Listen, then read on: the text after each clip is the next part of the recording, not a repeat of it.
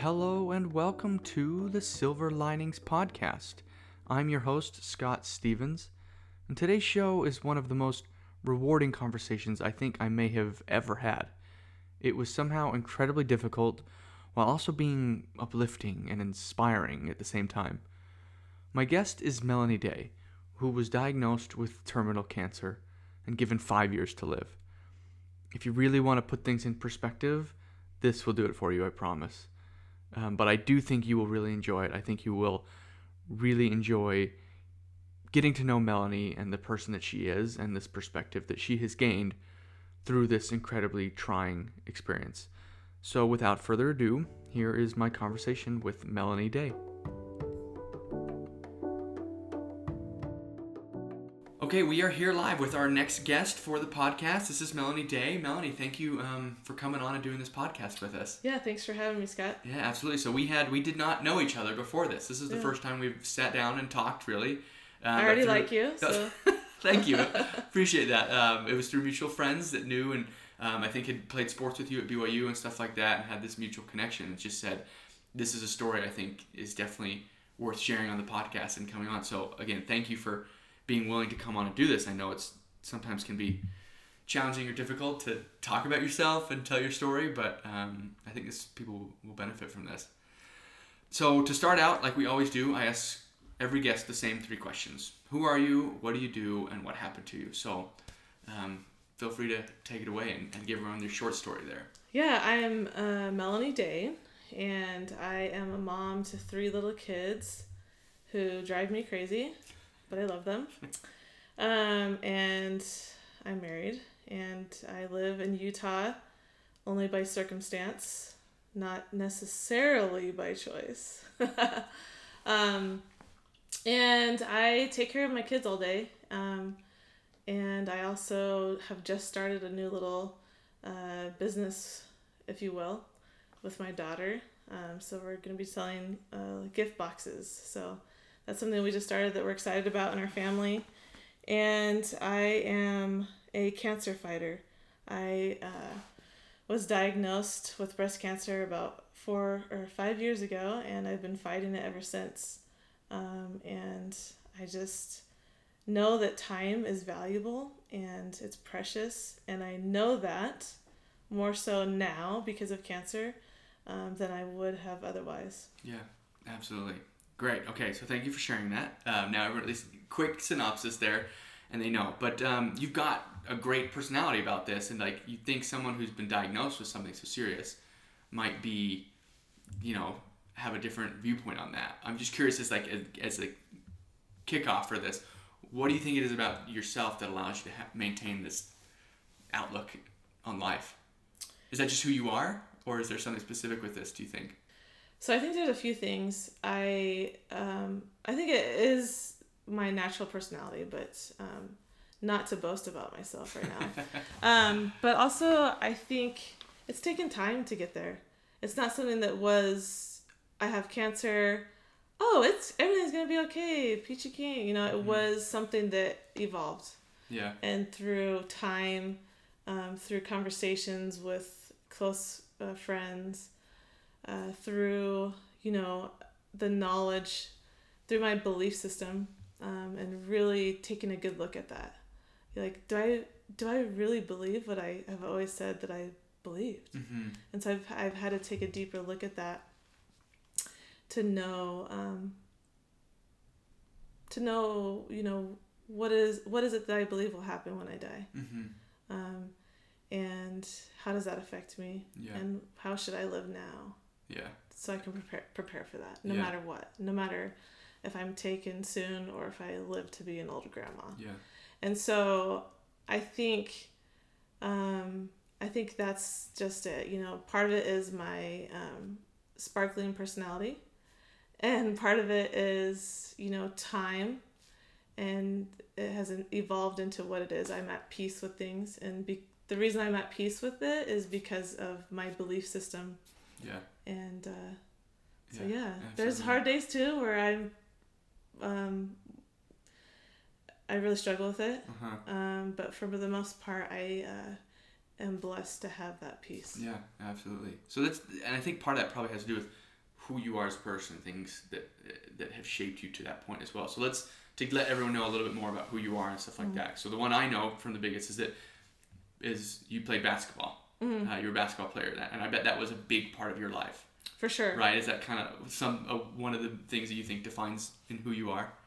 Yeah, I think so. I grew up playing basketball. I love playing sports. I played at UCLA out of high school and then BYU. And it taught me a lot.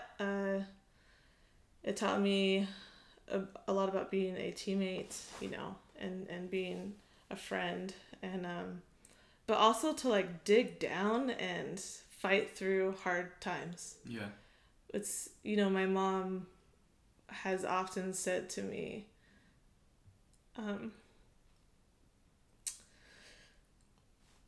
for example, I remember before I was going into surgery, and that was when I was going through chemo as well. She said to me, "It's the fourth quarter. You need to step up and give it all you've got." And well, I'm not physically doing that as I was in basketball and as an athlete.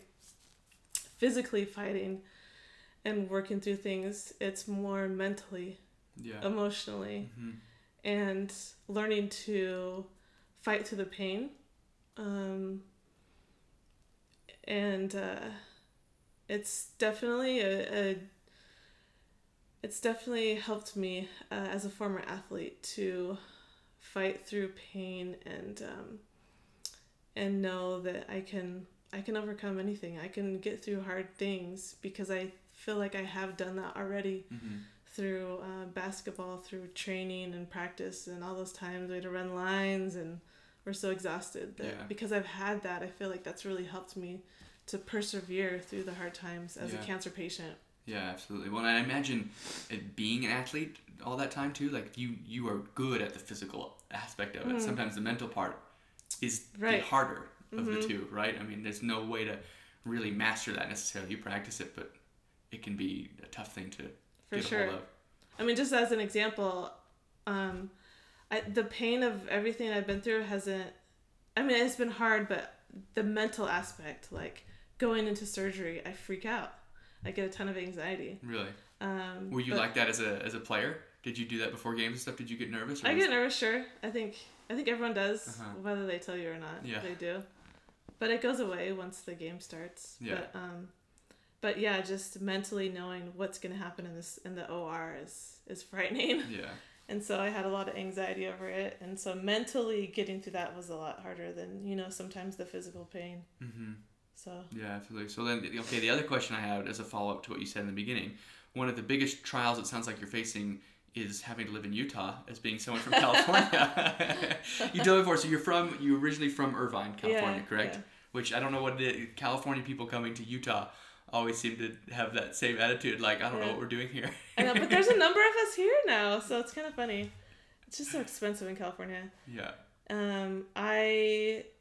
You know what? I've learned to like it here. Yeah. It's different than I expected it to be. Mm-hmm. And there's actually quite a few Californians here, and we've really enjoyed it. We live in a great neighborhood for our kids. Yeah. And it's just cold, really cold. Yeah. And dark in the winter, and it's more hot in the summer, but we like it. You know. So so let's tell me, getting into your family life and stuff like that. At what point during that, from UCLA to BYU, or after did you meet your husband? Yeah, so I went to BYU after my mission. I served an LDS mission to Portugal. And when I came back, I went to BYU in Utah. And then after that, I took a job coaching at UNLV. So I was in Vegas actually for about 7 years. I met my husband about 4 years into living there. And he was in undergrad. So I'm 8 years older than him. Oh, wow. I'm a true cougar through and through. So he was in his undergrad, and then he applied to law school. We ended up going to Idaho for law school. Mm-hmm. And it was a summer, the beginning of the summer, when he took an internship in Colorado, when I found out I had the cancer. Okay. So how long into your marriage at that point? Just a few years? 4 years. 4 years. Yeah. Okay. And how many kids did you have? We had one. No, we had two, and I was pregnant. Okay, so you're pregnant with number 3. Yeah. When you get the news. Yeah. So was that, what was that like, or how did you find out? What was so we had just gotten to Colorado. We're so excited. We moved to Fort Collins, Colorado, which is a really cool college town. We were really excited about it. About 10 days in, I had pain really bad. I was nursing my second child, so what I thought was mastitis just wasn't going away. And so due to insurance, I had to go to the ER to check it out. They gave me some medicine, didn't work, went back a week later, and then they said, you need to have a biopsy to rule out cancer. As soon as he said that, I knew I had cancer. Really? Yeah, just the intuition. Like, my impression was, I have this cancer. I have it. So I had to wait a few weeks and then go back to Idaho because of insurance issues. So I went all the way back to Idaho with my kids. My mom actually ended up coming with me, and they did the biopsy and met with my physician who had delivered my second child, who had a good relationship. Okay. And she is the one who gave me the news that I had breast cancer. What is that like when they tell you those words? I feel like it's something not that you like always fear, but you hear stories about other people and you think it's never going to happen to you. Yeah. What is the emotion like when those words actually come out of their mouth for the first time? It feels like an out-of-body experience. Like, I'm not really in this room hearing this, right? For me, I'm not a super emotional person. I feel like I've become more emotional because of cancer. But I bawled. I bawled, and when I finally gathered myself, I said to her, okay, let's do this. What's next? What do I do? I was just like, let's go fight this, and let's, how do I get to the end where I don't have it anymore? I just wanted to know the plan and get going and get over this. I wanted it to be gone, and questioned why me? Why did it happen to me? Like, I'm not that this matters, because cancer is no respecter of persons, but I've felt like I've always been a really healthy person, and I don't drink soda a lot. I eat a lot of chocolate, but we all have our vices. Yeah, so I'm just, questioning why did this happen, and but I was definitely prepared to fight it, and I wanted to fight it with whatever it took. Yeah, did they give you some sort of hope or optimistic outlook at least at that point? Because even as serious as breast cancer is, and I think that's one of the more serious ones, it's still, people do beat it, right? It's not... It's in your breast, so you can have a surgery and take it out, right? And so that's what we did. And at the time, there was no signs of it spreading. So, so the plan was, because I was pregnant, I had to wait a few weeks to get into my second trimester. Because you can't just do normal treatment. You can, but you have to wait till your second trimester. Oh, okay. Isn't that crazy? Yeah, I didn't know that. What adriamycin, Cytoxan is one of the heaviest chemo drugs. They call it the red devil. It's red.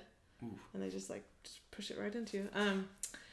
It was really hard, but I was able to do it while being pregnant. And I was able to keep my baby, which I assumed as soon as I found out I had cancer, which was just after I found out I was pregnant. Oh, wow. So you were still in the first trimester finding that out, Yeah.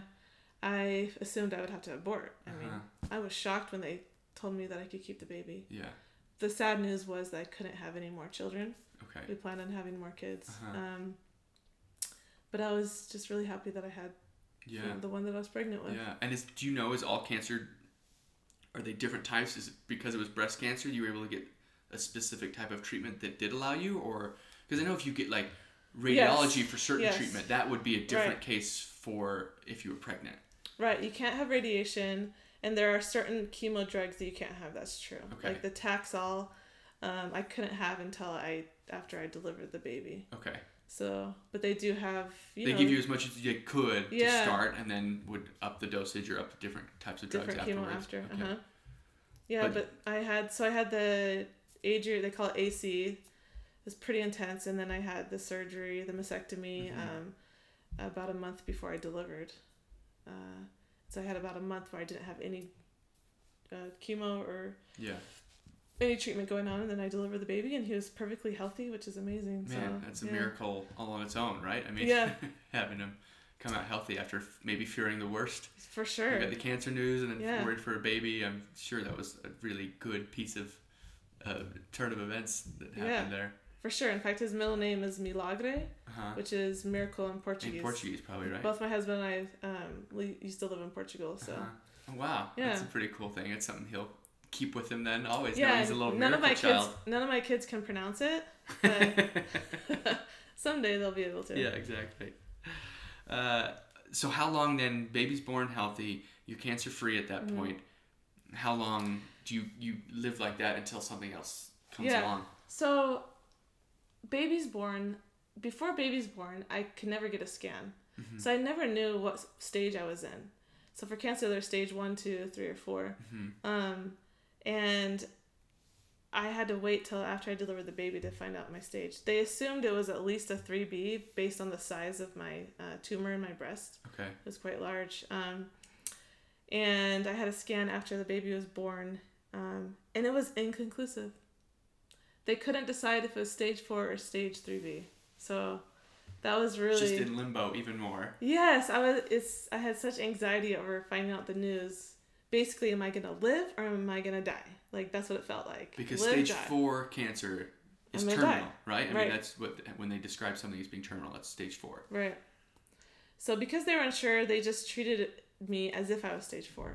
So they gave me some stronger drugs. And I did that for about a year. But then I finally had a clear scan. It was conclusive evidence that it was an unremarkable scan, which means that I had no cancer. And that to me was a miracle. Yeah. Because before they always found things, even though they couldn't decide if it was stage 4 or not. Anyway, so I had I was cancer free for a year. Okay. And then after a year, my scan came back and it had spread to my bones. And how was it you found that out? You went in just for a routine checkup and they saw more? Scan, yeah. A scan for that. Full body PET scan. And it spread to my lower back. And that was when we were living in northern Nevada. My husband took a job there. We thought we'd live there forever, right next to Lake Tahoe. We loved it. And we got this scan. And my doctor says to me, you are probably going to live 2 to 5 years. That's what he told me at the time. He gave you a life sentence at that point. Yeah. It was shocking. And I will never forget that car ride home from the doctor's office to our house with my husband. It was... Suddenly, it felt like... I mean... It just felt like everything kind of shrank. And I... started talking about what it is I wanted to do with my time left. You know, we talked about going on this cruise that we'd always talked about, going on a cruise in the Mediterranean Sea. Yeah. And we talked about all the things that we wanted to do with our time left. And it was very emotional. And I remember my husband... reaching over and holding my hand in the car, and I remember thinking, I don't want to let go of his hand because I don't know how many more times I'm going to hold his hand. Suddenly everything became measurable. How many more times would I go out on a date with my husband? How many more times would I watch my kids play soccer or dance or do anything that I love doing? How many more times, how many more days, how many more everything? Everything I just started to measure in my head. And it really threw me into depression for sure. I'm sure. Which is pretty normal, for cancer patients. just thinking of the worst and feeling stuck and feeling like you can't do anything about it because you can't do anything about it. Did you feel like you're even able to like grasp, like get your head around that? It just seems like it's, I mean, you probably felt the same from one day to the next, but Right. all of a sudden you wake up today and you only have a few years to live. Right. And it's not like I had any symptoms. Yeah. I wasn't hurting. I had no idea. It was just a routine scan. So it took the doctor visit at the beginning when he was talking to me. I didn't get it. He had to keep saying it to me. Like, I don't think you understand the severity of this. He kept saying that to me. Yeah. Because for me, I just want to joke around and make light of it. Like, make light of everything. And he kept telling me, yeah, you need to stop joking around. I don't think you understand. Yeah. So that's when it kind of hit me after he kept saying that to me. And then in the car ride home, just thinking about it. And it just felt like nothing mattered anymore. Everything else you thought was a worry or stress probably seemed like such a smaller fraction of a problem than it was before. Right, yeah. These things that we get so caught up in, and, you know, from how we look and what are we wearing, and comparing ourselves to other people, and my friend's doing this person's doing that, and it just doesn't matter at all. Yeah. And that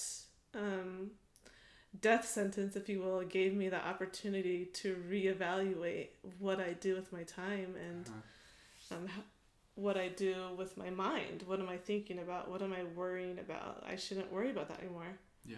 And in fact, you saw my house. It's a mess. And I just decided that that used to be very important to me, to keep a clean house and to be super organized, which I still like to do. Yeah. But the fact of the matter is I have 3 kids. Okay? And they destroy the house, and I'm wasting my time following them around, trying to clean up everything. Because instead I could just be playing with them. Yeah. Or doing something with them, or getting things done that matter. Yeah. And so that's one thing that I have tried to change, is not worrying about it so much. If someone comes over and they see it, I'm not stressed out. Where before I'd be so embarrassed, you know. And I hope other people do that too, so I'm not the only one. Yeah. I feel the same way. My wife more so likes to have it picked up and stuff, and people are coming over. I'm like, I mean, this is the way it is. Yeah. I think we've got a baby, like, so, you know, he's gonna tear up the house. Anyone who has kids will understand. If they don't, who cares? But yeah. I think men have an easier time with letting that go. Yeah, probably. Probably, absolutely. What was it hard? How did you go about then at that point? I mean, obviously, your husband was in the room with you for the diagnosis, I'm guessing. What about having to explain that to your children? How do you explain something so heavy to like a young child? Right. We actually didn't. My kids are pretty young. So at the time, this is in 2015. Okay. My oldest was 5. Yeah. And then 3, and then 2. Yeah. So I had a 5-year-old, a 3-year-old, and a 2-year-old. We didn't start really telling them until they're a little bit older. Okay. So maybe what they knew is that I had cancer. And they knew that mommy was bald. Yeah.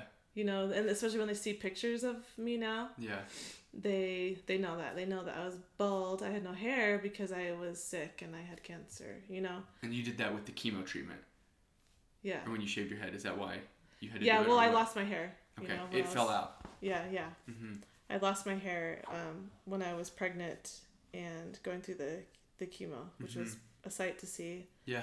My big belly and then my no hair up top. Yeah. So I was definitely, people knew we lived in Idaho, in a small town in northern Idaho, so people definitely knew who I was. Yeah. You know? Which is, I feel like that's an outward sign that when you see a woman with a shaved head, it says so much, right? It's just, it's cancer. People usually know. When they don't have eyebrow, you know, you can tell they don't have any hair anywhere. Yeah. And so I have a soft spot for people like that now. And one thing that I learned about that too is that I felt like people were always staring at me, especially because I was pregnant too, right? Yeah. So unique. And I remember people would always stare at me, and I felt like they didn't know what to say. Yeah. And so I always would take the initiative to start a conversation. Because I think, sometimes people get offended by people staring at them. But I think people genuinely have a good intent to know what's going on, and they have a genuine curiosity, or not necessarily to judge me, or They just don't have the full story. They're curious. Yeah, and they don't know what to say. Yeah. People just never know what to say, and so I would always take the initiative of talking to them. Look, let's make this less awkward. Yes. Let's put it out there. I'm pregnant. I have cancer. Yes, exactly. I'm dealing with it. Let's move on. What's your name? Yes. Something like that. Right. Yeah. So what happens next? I mean, how do you keep dealing with this? Yeah, so after I got the stage 4 diagnosis, we knew we had to move somewhere where we had more support. We loved where we lived in Lake Tahoe, but we didn't have any family. No one's there close by. Yeah, and we didn't love the doctor, so we went doctor shopping. Okay. We found a doctor here in Utah, and that's why we moved here. Mm-hmm. And my treatment now is fairly simple. I just take medicine every day, and I have injections, and I actually I received radiation right away on the cancer that was in my bones. Okay. And that helped, and that worked, because I've actually received 6 clear scans in a row. Okay. So that means that I am NEAD, which stands for no evidence of active disease. No evidence of active disease. Right. Okay. How can you explain that? Like, what does that mean in someone who doesn't understand anything about medical terms? Is there an easy way to explain that? Basically, because I'm stage 4, I can't go into remission or be cured. It's incurable. Okay. Mm-hmm. So that's the best thing I can get, and I've got it. So I am in the best position as a stage 4 cancer, breast cancer patient. Yeah. And so which that seems like it's a small win, a small miracle in its own, right? Sure. I mean, it's just, at least it's not getting worse. For sure. Something like that, maybe. For sure. So I like I've said, I've had 6 clear scans in a row. So it's been about almost 2 years of clear scans, and so I sometimes forget what's going on with me. Yeah. Because do you have anything? I mean, does your cancer affect you on a daily basis at all? You don't feel physically any different necessarily. Yeah. I've had to do some, like I had a hysterectomy last year. I had to get my ovaries removed for the treatment. Yeah. For the medicine. They had to put me in menopause. But other than that, I just take my medicine every day. My body's so used to taking the medicine that I'm fine. My heart has been damaged, and so I have to take heart medicine for that. There's always the thought that it could come back at any time. And so they have me on some medicine in preparation for that. Mm-hmm. But my body's been acclimated to being okay with it. Yeah, I mean, if there's any good news that can come after the initial terrible news, seems like that's the best case scenario of the worst situation. Right. Yeah. My doctor called me a walking miracle, and so I'm just hoping I get as many clear scans. Yeah, keep that going as long as you can. Because then, based off what your doctor said too, it was kind of like that 5 years to maybe 10 years could be like a best case scenario at that point. But at this point, you just hope each time you go in for a scan, all you can control is like hoping that it stays clear for the time being. Yeah. Yeah. So how does that adjust your outlook? Because I know you said it changed your perspective, but what kind of things do you actually start doing once you get a stage 4 diagnosis? Like, what actually things did you start changing in your life? Like, different than what other people think of you and things like that. You stop worrying about all those irrelevant things that you can't control. What kind of stuff did you guys do for yourself as a family and things that immediately changed? I feel like so much has changed. I used to be very frugal with my money and save my money. I never spent my money. And, we've been through hard financial times. And with, when we were first married, I was going through a foreclosure and short sale.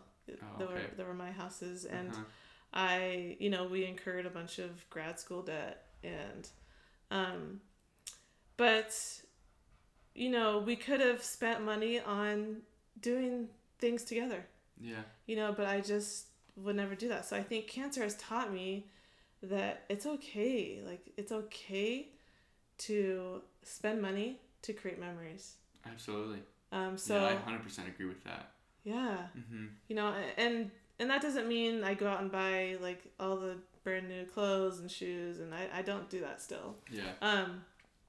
But for Christmas, what we've done is buy some gifts at the thrift store for my kids because they're too young to know any different. Yeah. Just the act of getting something for them is great, right? To open it, that's the fun part. So we get like used puzzles and some toys and games and books at the thrift store. And then we'll spend our money on, last year we went up to Midway in Utah and we went tubing and we went sledding and we did a bunch of fun things out there. And we went on a train ride and we want to create memories for our kids and create traditions and take them to see places in the world. Yeah, which is a hard thing with money in general to try and keep in perspective when you're living a regular life. Because, you start thinking, I got to save for future, save for rainy day, like all these different things. But, like, what is money if not just an avenue to create memories? It's something I feel like the older I get, the more I'm starting to appreciate that. And I feel like I'm always looming in the back of my mind, or they, start preparing for retirement or do this or that. And, you have to kind of prepare for that. But fancy clothes, like you're saying, go buy all that stuff or nice new things or all this or that. None of that.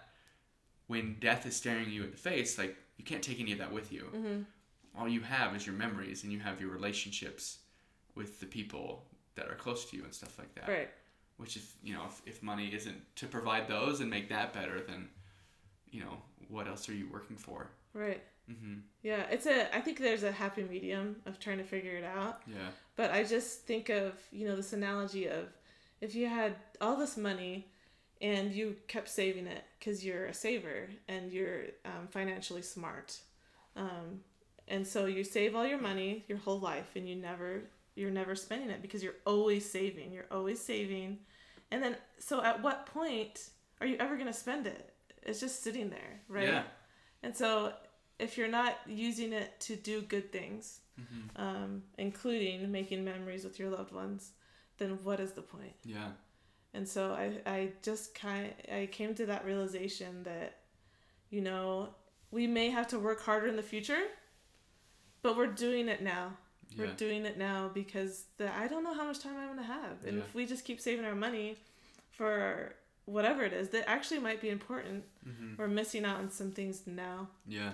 That we may or may not need money for in the future because we may increase our income or, whatever it is. I just... I think there's definitely a fine line. We can't just go on vacations all year, right? But be irresponsible. Right. With it.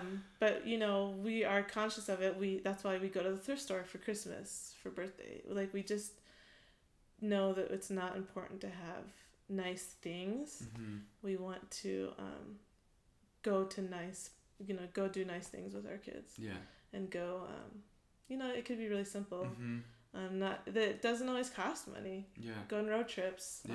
Go to in the mountains or whatever it is. But I've really learned the value of that, and not worrying so much about saving money. Another thing I've done is I created a bucket list. Okay. And I wrote it down. I have a blog that I write on, and I wrote it on there, not thinking that I would actually do all these things, but I just thought, you know what, if there was nothing in the way, this is what I would love to do. Yeah. And so I've had the opportunity, because I wrote it and put it out there into the universe. Start doing some of the stuff, actually. Yeah. And people helping me to do it. Really? What are some of the stuff on the list? I've knocked off quite a bit. Okay. I've gone to a lantern festival as a family. Okay. I have gone skydiving. Amazing. Which I didn't really want to do, but I thought everyone has to have that on their bucket list, right? Yeah. That's like mandatory. How was that? So scary. Yeah. Have you done it? Yeah, I went once. Which is the funny story on that. We actually bought a Groupon for skydiving, which even that, saying that out loud, like, sounds crazy. And they had to cancel on us 2 different times because the plane was malfunctioning. And I go, well, now I know why this is on Groupon. And we were driving up there. Oh my gosh. And I was like, guys, are we sure this is a good idea? I mean, it worked out okay. Yeah. We're fine now. Yeah. But maybe don't buy your skydiving ticket through Groupon. And don't go cheap on that. Saving a penny skydiving is not the best place to do that. But anyway, yeah, it was a rush. It was amazing. For sure, I loved it. I did it in New Zealand. Oh, that's even better. Yeah. Yeah. Like one of the highest drops in New Zealand. And, oh, man. Do you do stuff like that? Are you a thrill seeker or heights or anything like that? No, I am so scared of heights. Yeah. So scared. So that's why I knew I had to do it. I was actually over there for a basketball tournament. Mm-hmm. I started playing basketball again, which has been really cool. And a group of us former teammates played in this what's called the World Games in New Zealand. Okay. And the city of Auckland offered to me an opportunity. They wanted to do a story on me, just with what's going on, and they offered to do anything I wanted to, that they would pay for it, whatever I wanted to do in the city, that they would pay for it, as long as I could do a story. Oh, that's awesome. And so I'm like, okay, let's think of the most expensive, the scariest thing that I could do. Yeah. I'm like, okay, it's skydiving, let's do it. So a few of my teammates and I did that. And amazing. Well, New Zealand's such a beautiful country, too. So I'm beautiful. sure that's one of the... flying down towards the earth, that, the fastest you can go. I'm sure that was an amazing sight. If you could take in the beauty of it, I don't know, with air streaming the person who was with me spun me. That was the problem, because I have motion sickness and I wanted to throw up. If he didn't spin me, I would have loved it, I think. Yeah. So if you have motion sickness and you're listening, don't spin. And you go skydiving, tell them beforehand, do not spin me. Yeah. But that was incredible. The number one thing on my bucket list was to go to the North Carolina at Duke men's basketball game. Yeah, okay. Anyway, if you're a basketball fan at all, right there. That's like the mecca for basketball. Biggest rivalry in sports, in my opinion.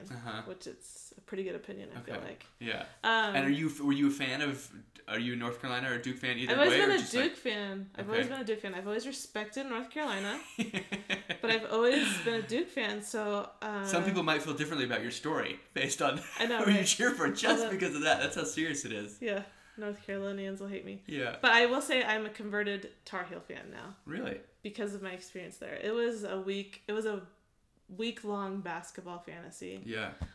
This is when they played at Cameron Indoor at Cameron Duke? Indoor, yeah. Okay. So the BYU coaches, my former coaches, surprised me one day in their locker room after a game, telling me they had contacted Coach K at Duke and raised some money for us to go to fly there and have a rental car and a hotel. And Coach K responded to their request and obliged, and wow. It was an amazing week.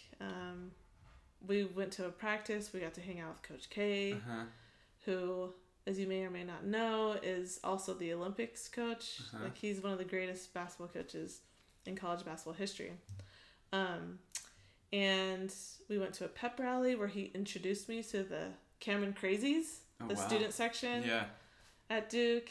I had this also random connection to North Carolina, and so I started being in contact with them, and then they invited me to their practice the day before the game.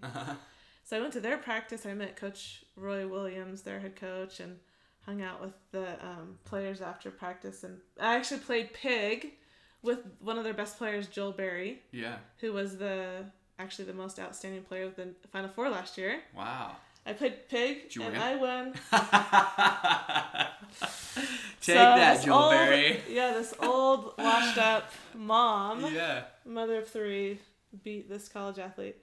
I did tell him he can't shoot anything at the 3-point line or beyond. So level the playing field a little bit. Yeah. And like no dunks or something maybe. Right, yeah. Because I'm like, I don't have much strength anymore. Yeah. But yeah, that was a really fun experience. And then the game was just insane. I mean, more than I actually ever imagined. Yeah. Which is, I imagined something pretty incredible. Yeah, I feel like that is for most sports fans in the world. Even, like, I'm not a huge college basketball fan, but that's like any game I want to go to, that's probably like top 5. And you can't get Easy. Tickets. Yeah, it's you impossible. You can't get, they camp out for years. like weeks, right? To get tickets? The students camp out for a month, and then Jeez. they don't always even get in. They do like a raffle even then, right? Don't you camp out to get your name in a drawing or something maybe? It's actually like this really complicated system that they have. Yeah. That would be a podcast in of itself. So we can break that down next time maybe. They have this wall of like all the rules and policies of what they call Sheshetskyville, which is where the students camp out. But they have like line monitors. Anyway, it's this complicated system. But there's actually no seats where they're sitting. They have to stand the whole time. And not only do they have to stand, they have to turn sideways so they could fit more people in. Amazing. And it's just cramming. So when they're in line on the game day, they get in and they just, however many can fit in. And then if you don't make it, you don't get in. Wow. And it's just an incredible... That is part of why I think I'm obsessed with Duke is the Cameron Crazies. It's so cool. It's such a small arena that only so many people could fit in, and that's why it's so cool. Man, and you get to do that. Not only that, like meeting the coach, meeting coaches, meeting the players. Yeah. Being there, that's amazing there's experience. I didn't think in a million years I would get tickets to that. Yeah. So I did, and I just. Yeah. I still. Not that makes any of it worth it. But, a benefit, a perk of even the smallest kind, that can be pretty awesome. Yeah. People have really have been so kind to our family. Yeah. And just, hooking us up with things or just doing service for us. I mean, I could go on and on about all the things that people have done for us that have been so kind. And that's another thing that it's taught me is when someone's in need of help, to not just... To say to them, hey, let me know if you need anything, but to step up and actually do something. Do it. Don't say, hey, let me know if you ever need a dinner, or say, hey, would Tuesday or Wednesday work for dinner? I'm bringing you dinner. Which day would work better for you? Yeah, which even that the whole idea too, when people are like we'll keep you in our prayers, which is great and it's appreciated, but the act of doing something. Right. And just not accepting no for an answer and just doing it, I think, can make such an impact in people's lives. Yes. Because they'll always say, no, I'm fine, I don't need it. They'll always, right? I always said that. Yeah. It took a while to realize that actually I need to say, okay, this is what I need help with. Mm-hmm. I think that's a very humbling experience that it's taught me as well. Yeah. That I need to let people serve me so that they can feel that. Yeah. That gift of service for people. Yeah. Absolutely. Let me ask you. So as you're doing this too, I just feel like it's a mindset that you can't even really understand without going through it. Is there part? I mean, is it just knowing once they told you that there was up to 5 years or something like that, even knowing it's not certain? Does that on a day-to-day basis or even just long-term? You think about does it scare you to know that, or what is there a fear involved with it, or what? What goes through your mind when that kind of looms large? Even after you have great experiences at Cameron Indoor and with your kids and stuff like that, at the end of the day, that's still there. How do you deal with the emotional, stress of that? Yeah, I think it definitely took me a while, like I said, to get to a point where I'm at peace with things. Yeah. And I think what that means for me is that my belief system is that when I die, that my spirit will still live, and I will still be around nagging my kids. They just won't see me. Yeah. And so that hope, that's all I have to hang on to is that hope, and the faith that I have in that belief system, that is what's going to happen. And that is what I hang on to, and that is what has given me the peace of handling the my situation, and there are times, there's times, like I said, where I forget that I even have cancer.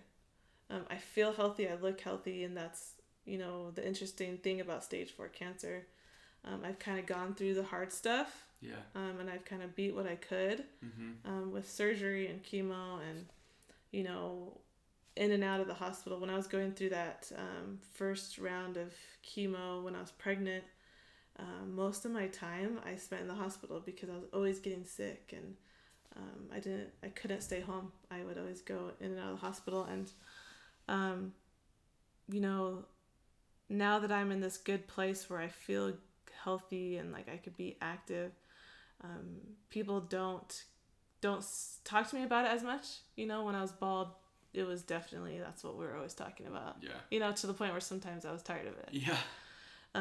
But now I'm in this position where I've been given this second chance almost, with all my clear scans, with more time. That's all I have is more time.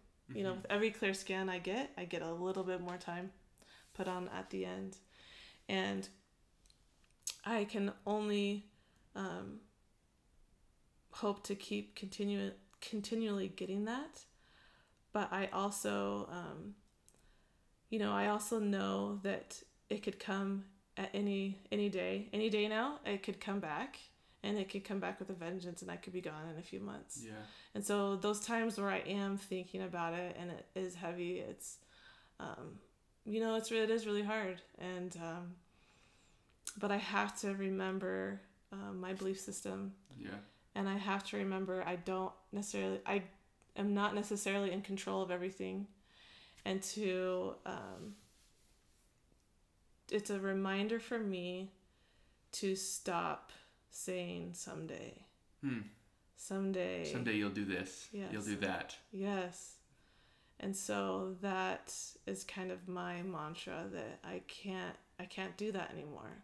Yeah. I used to be that person. I'm invincible. I will not die till I'm 90. I'm healthy. I'm, so I can do all these things later.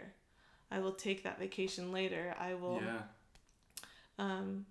so it's taught me just to go after what I want now and be confident in it, and not compare myself, because that's something that I personally have struggled with. I think most people have, a self-esteem issue. Like, oh, I can't do that. I can't start a nonprofit, and I did it. And I can't start a business or this and that. And I am trying to do these things that I've wanted to do, but I was too scared, or I thought it would be someday when I get, when I become smart, or when I have a lot of money, or when, this and that, when the stars align. But I think it's taught me just to go after what I want to now, and make my life how I want to now, and not wait. Not wait around. Well, there's always going to be a someday. There's like an endless amount of somedays that you could do that. But when that endless number gets taken away and it's more of a finite thing, I imagine you realize that I only have so many of those left. Why? Like, I can't wait, or I'm not going to get to do that. That must be a total shift of perception and everything like that. For sure. And it's something that I feel that it's been a gift to me. Like, this perspective has been quite honestly a gift. And I finally realized I'm really grateful for cancer. Really? It sucks. It sucks that I have this terminal illness that's going to kill me at some point in my life. Someday it will kill me. But if it weren't for cancer, I would not have this perspective. I would not understand the importance of making things happen now.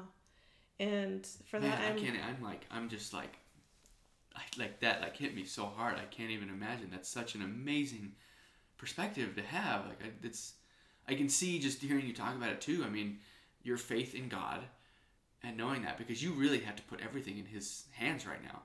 Right. There's not much you can control. If it comes back, that's out of your hands. If it stays away forever, that's a miracle and a blessing. But you just have to trust now that that's just, when it's your time, right? And in the meantime, you're going to do anything and everything you can to be happy and spend time with your family and stuff like that. that's remarkable. I don't think I'm sure you do understand, but I think people just hearing this will be just blown away by that perspective. Yeah. It's so unlike anything else I've ever heard. So my hat's off to you on that. Thank you. It's amazing. Your hat is on. Yeah. Coming off. You can't see this right now on the podcast. The hat came off for a bit, but yes. Yeah. No, I feel like with David right there. This humor, everybody. This is Melanie is a one of a kind type of person. This is unbelievable. Yeah, I mean, I just feel like I've been given that perspective, and I need to share it with people. And it's like, how do you teach someone who doesn't have the same illness, like who hasn't been told they have so much time to live? How do you convince them to like get on with their life? Yeah, what do you say? Is there a thing you I don't say know. to I help haven't people figured it understand? out, and so, but I'm trying my best, and I try to talk to people about it. Yeah. Wherever I can, and with my friends, with strangers. Yeah. With, and so you did start writing a blog too, right? You've done this where you've talked about a lot and shared thoughts and different things along the way. And that has to do now with the Stop Saying Someday, right? Is that where people can find and read about this stuff? Yeah, stopsayingsomeday.com. And then my Instagram account, I talk about it. Melanie Day is my Instagram account. But yeah, I try to share, as much as I can. I've spoken at a couple different things to share that message. But, going back to what you're saying about, I feel like I can only take it day by day. And if you were in this situation, I feel like you would handle it as well. Because people say that to me, I could never handle it the way you're handling it. And I say to them, yes, you can. Like, you're not in that position. Yeah. You handle life. You have hard things that you're going through. They're just different. And this one is a little bit more out there. A lot of people suffer from, internal illnesses that no one knows about. So many people suffer from depression that we don't know about. Yeah. And so I feel like, they're showing up in life, and people are showing up in life and just taking it one day at a time. And that's all we can do. And so I feel like when people say that to me, I just want to say to them, yes, you can. And you are. Yeah. You're doing it. You're doing life. Yeah. I just wonder too, because of that perspective, that when you shorten the amount of days you have left to a more of a finite type of level, I just wonder if that changes it, makes it, in a sense, easier to get things done, because otherwise I feel like so many times I'm staring at the rest of my life or the thought of my career, like I'm going to be doing, what I do for work for 30, 40 more years, and it's so daunting to you inevitably go to this place of, well, I'll worry about that later when to use your own words, when I get smart or, become smart or whatever you said. Yeah. But when you don't have that, you immediately take that away. And I don't know that you can gain that fully without having something like this staring at you. But I think if there's anything we as listeners of this can try to do, is we don't need a terminal diagnosis to try and at least change that perspective. Right. Do everything we can to appreciate every single minute and hour and day that we have here and get as much done as we can. Right. And I think you're right. I think you said that you don't have to have a terminal illness to have that perspective. You don't. Because I've thought a lot about that. Yeah. And I thought, do you have to? Do you need this? Is that why we're given these trials? Is to give us this perspective. And if you don't have this trial, you can't have that. And I think the answer is no. I think if you're listening, that no, you don't have this exact trial. You have your own trials that are teaching you things. But I think that what we have to all remember is that we all have a terminal illness. And we're all that dying, is ultimately. called death. Yeah. We are all going to face death at some point. And so we've got to look at the end of our lives, and whatever it is that we believe, whatever it is that you believe that will happen after this earth life, whatever it is, you have to take a good look at that and let that motivate you to do what you want now. Yeah. Because like you said, we can't just put things off and say, I'll do that. Yeah. And why not be happy now? Why not start a podcast and do what you think you will love doing now? I think that's what so many of us are missing, is the opportunity to go after the things that will bring us joy. Yeah. And not be scared. Yeah. Which I wonder, so I feel like one of the greatest fears that people have is death, right? Like looming, not knowing when, not knowing where, because we know people that have, with accidents or different things, like you could go any day. Right. Cancer or not, like accidents happen, right? Do you think the way that you've been given this, and I know you said you're grateful for cancer, which is, that sentence alone is like such a cognitive dissonance, Yes. but do you think knowing that you're, instead of the rest of us thinking like, well, could be any day, if you're staring at 2 to 5 years or whatever, how long it takes, does that give you a different perspective than the thought of like that it could happen any other time? Because you at least know what to plan for. The rest of us pretty much are in the dark. We have no idea when our time is going to come to die here on earth. Like, is there any peace in that, do you think, in at least knowing? And then you can carefully, this is coming from me as I think it's a planner to like to know and look at that. Does that give you any positive note? I think that I have an advantage because I have been told that I have so much time, whereas someone who can go quickly doesn't have the time to prepare, or an accident happens. Yeah. So I think I have an advantage because I'm doing good now. I don't know how much time I have left, but I know it's coming. Yeah. Where the average person doesn't have an idea when they're gonna die, and so they don't worry about it. And I'm not saying we need to worry about it, but we need to contemplate what that means. Yeah. What does it mean to you? And then make something happen because of that. But I think I mean, if I'm being honest, I feel like I have an advantage. Yeah. Because I know.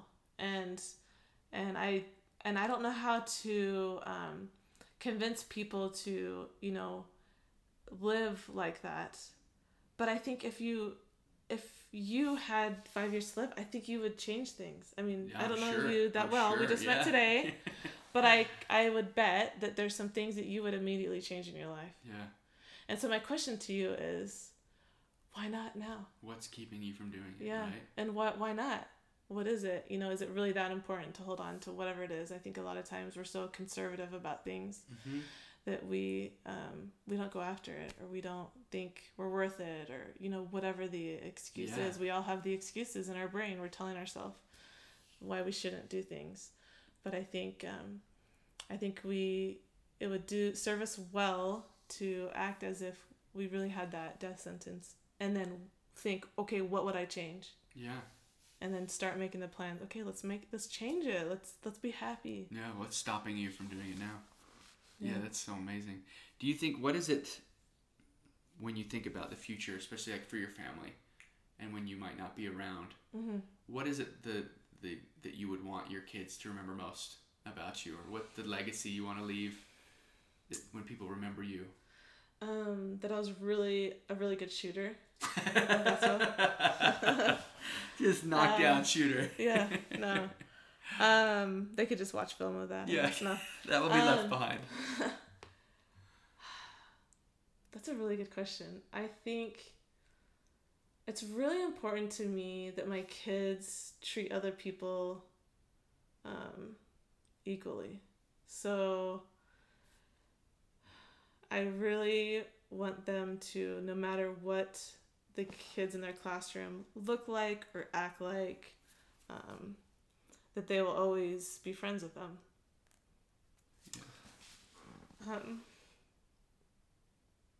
My second daughter is on the autism spectrum. She's high functioning, ASD, and I worry about her. She's extremely bright, but socially it's a little bit harder for her. And I know that it's been a blessing. I think it'll be a blessing in our family because her siblings will love her. They love her, and they will know how to deal with the weird kid. Because I think Marley is hilarious and so fun. She just thinks differently, and Sometimes it's a little weird. But I really want my kids to know how important it has been to me to seek out that kid who might be a little bit different and to treat them the same as any other kid and to be friends with them and make them feel good. Yeah. You know, because I think I look back at my life and there's been times in my life where I felt lonely or like the different kid or the new kid when I've moved and didn't have friends and I, because of that, I'm sensitive and I'm aware when people feel left out. And so my hope is that my kids will always be kind to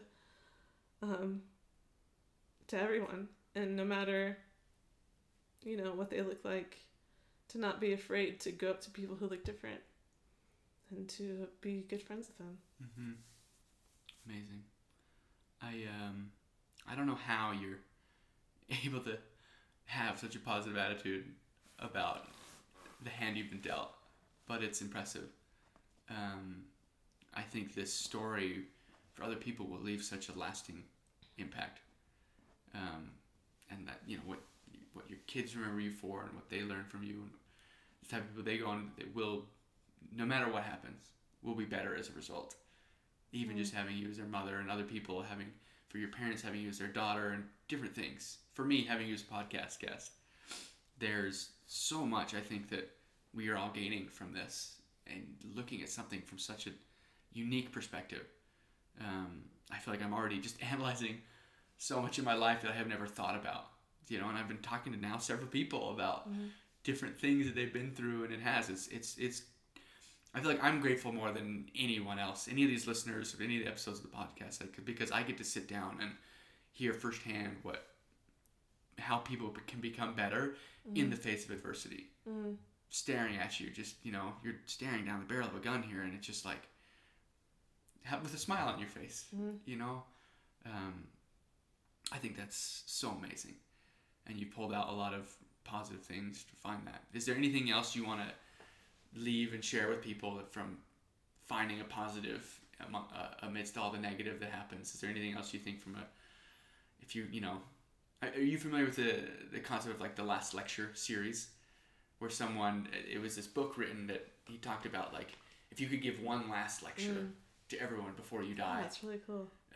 What would be the one subject that you would talk about? What would be the thing, more so than anything else you learn in this world, like what would you leave behind? I know I'm putting you on the spot here a little bit with that. Is there something like that? I know it's similar to probably what you just answered about your kids. Yeah. But, or, you know, some sort of, what's the positive you pulled from all this? If you could go back to the beginning, knowing what's about to come, what would you learn more than anything else from all of this? Yeah. I think I've talked about it a little bit before, but I think it really boils down to stop saying someday. Yeah. It is. I mean, that's the number one thing it's taught me. And it goes with everything in life. Religiously. If you have been struggling with something that you need to repent about, do it. If you need to forgive someone, do it. You'll be so much happier. If you need to have that really hard conversation with somebody, stop saying someday. It serves no purpose. Yeah. Someday serves no purpose. We've got to start doing things now to be happy. And and I'm not perfect about this, and so it's good for me to continually talk about it and to learn from it. But there's been so many things in my life that have changed because of cancer, and taken my own advice to stop saying someday and to make things happen. And it's made me so happy. And I just feel like so many people are unhappy because they're being too accommodating to other people, or they're being too conservative, or they're saving their money too much and never do anything, instead of making things happen today, and living how they should live, how they would love to live. And they have all the excuses in the book for it. And I think it's, I love hearing people who are friends of mine who know, I'm talking about this, and seeing the things they've done. I had a friend that just got back she took a trip to France with her daughter. And I'm sure, she told me I had a little bit of influence to do that. And that just makes me so happy to see people doing things that they wouldn't do otherwise because they're realizing this from the example of me going through cancer. And that is so worth it. Yeah. Yeah, I think that's so amazing.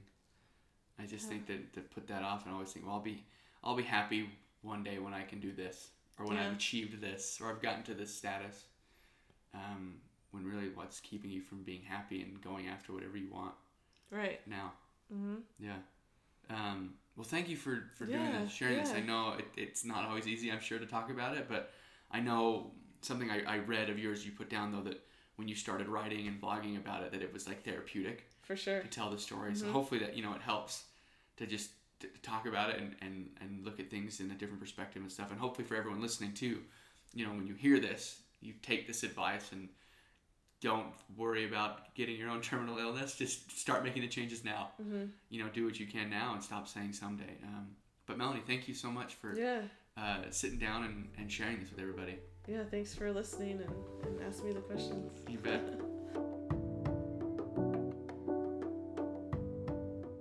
Thanks again to our guest, Melanie Day. I hope her story had the same impact on you as it did on me.